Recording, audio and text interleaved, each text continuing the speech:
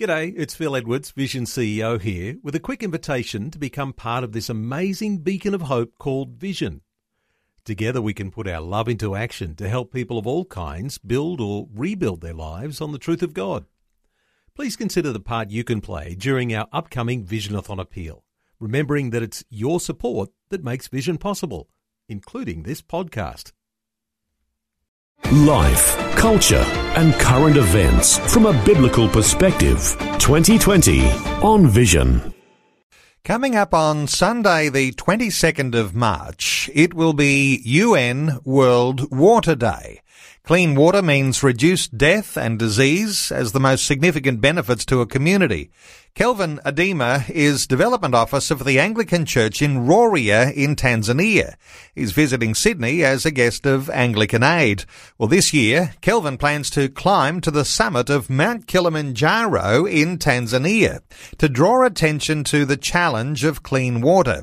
He brings a hands-on perspective on the life-changing importance of water projects delivered by Christians to a whole community. Let's welcome Kelvin Adima. Kelvin, welcome along to 2020. Yeah, thank you.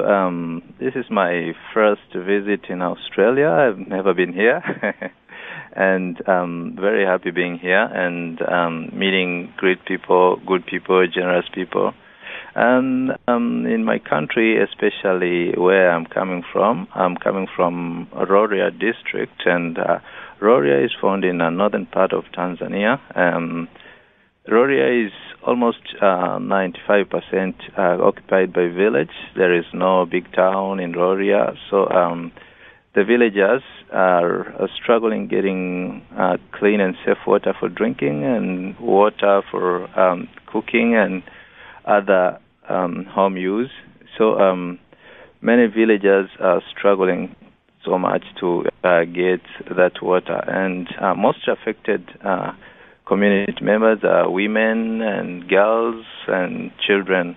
So they are very affected by not having water near their homes and their houses because since I came in Australia, I have been seeing you have a lot of water, plenty water, and you have this piped water, and every house have tap, and they can tap water in their houses, and they can drink from Kelvin, the tap. Here in Australia, I mean, we do have our own water issues too, but usually it's having enough abundance of water with drought conditions and things like that we're affected by. But for you, it's clean water.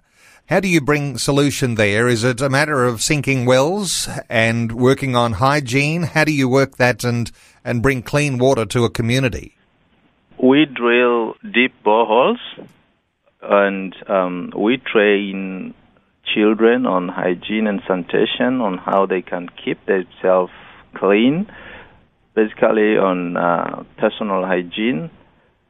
And we also construct microflush toilets, which are not using much water, the toilet that use less than 1 liter of water. Up until these times, when you've been able to sink wells and have some new technology that enables that sanitization to happen, you've had this tradition, haven't you, in many African nations, but in Tanzania, where women have had to carry, and it's typically women, carrying water in big buckets on their head from the water source back to their homes and their villages. Describe how that's been working over the centuries. Over the centuries, women and girls especially travel long distance looking for water, and these women carry big buckets of 10 liters or 20 liters, going more than 1 kilometer, 2 kilometer, 3 kilometer, depending on where the water source is located. And sometimes others have their kids on their back with a bucket of water, traveling all along to get water back home. And this is a story, and this is how they usually do. And the problem there is that they use a lot of time doing that. they also wake up early in the morning going too far to find water, and some can be bitten by snakes, some can be having other problems during that time when going for water. And when coming to the young girls, they lose their school hours, and they lose the time to prepare for school. They also they get low performance in schools because they concentrate much of their time in bringing water back home. Amazing, isn't it? Because when we can reflect on the history of Christian mission around the world, one of those things that always goes hand in hand with the gospel message is the way that we're able to, during our missionary activity, bring solutions to some of those issues, like bringing water supply, clean water. And as you say, it's women who have been worst affected over the centuries, over the generations, but they are the ones who have most to gain if you can bring clean water into a community. Yeah, women are much affected by this because they are the ones who bring water, because maybe it is different from Australian perspective.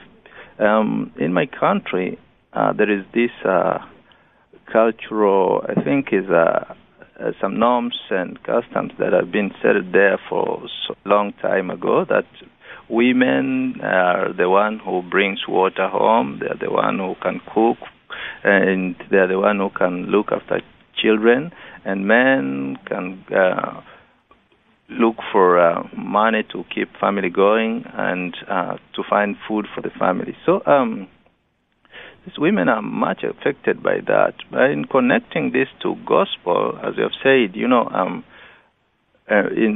the time of missionaries in our countries or in Africa anywhere, the missionaries were bringing people together. They're trying to see what they can do to make these people come close to the church, what they can do to make these people understand that there is Jesus, there is God. So they were trying to reduce the burdens of what they have been doing.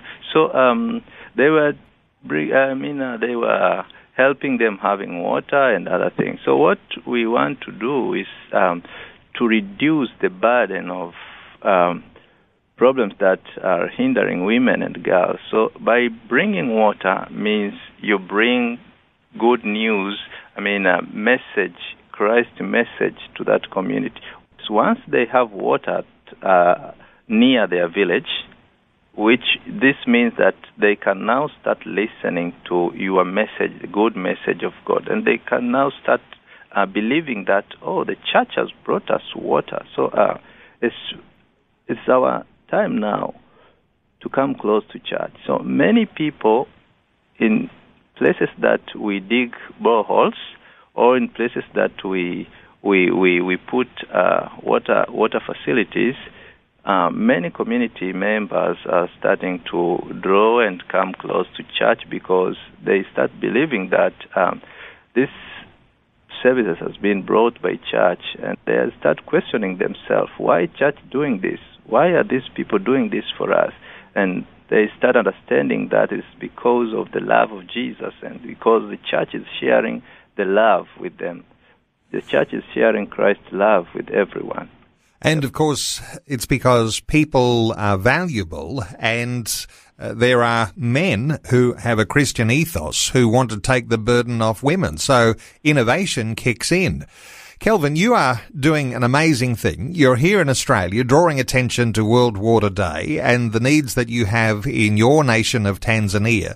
And drawing attention to that is what you do well, because you've got a plan to climb Mount Kilimanjaro in Tanzania, drawing some more attention to clean water. What's going to happen with your climb?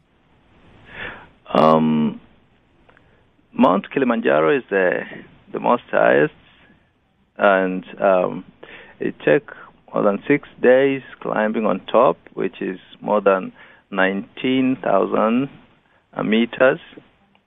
And what it takes is we need protective gears, and in my country, a Tanzanian like me, the taxes are not high because it is almost free for Tanzanians to climb Mount Kilimanjaro. So it don't need a lot of preparation. It need my physical preparation, and also what I need is people to follow on my page and Anglican Aid page on how I'm doing this, and to donate and to help other people to get clean and safe water. Well, there are a number of nations that will benefit this World Water Day. And for listeners who are thinking, that's the sort of thing I want to sow some money into because I can see the sanitation benefits and the idea of benefiting especially women and girls when it comes to alleviating that need to carry water.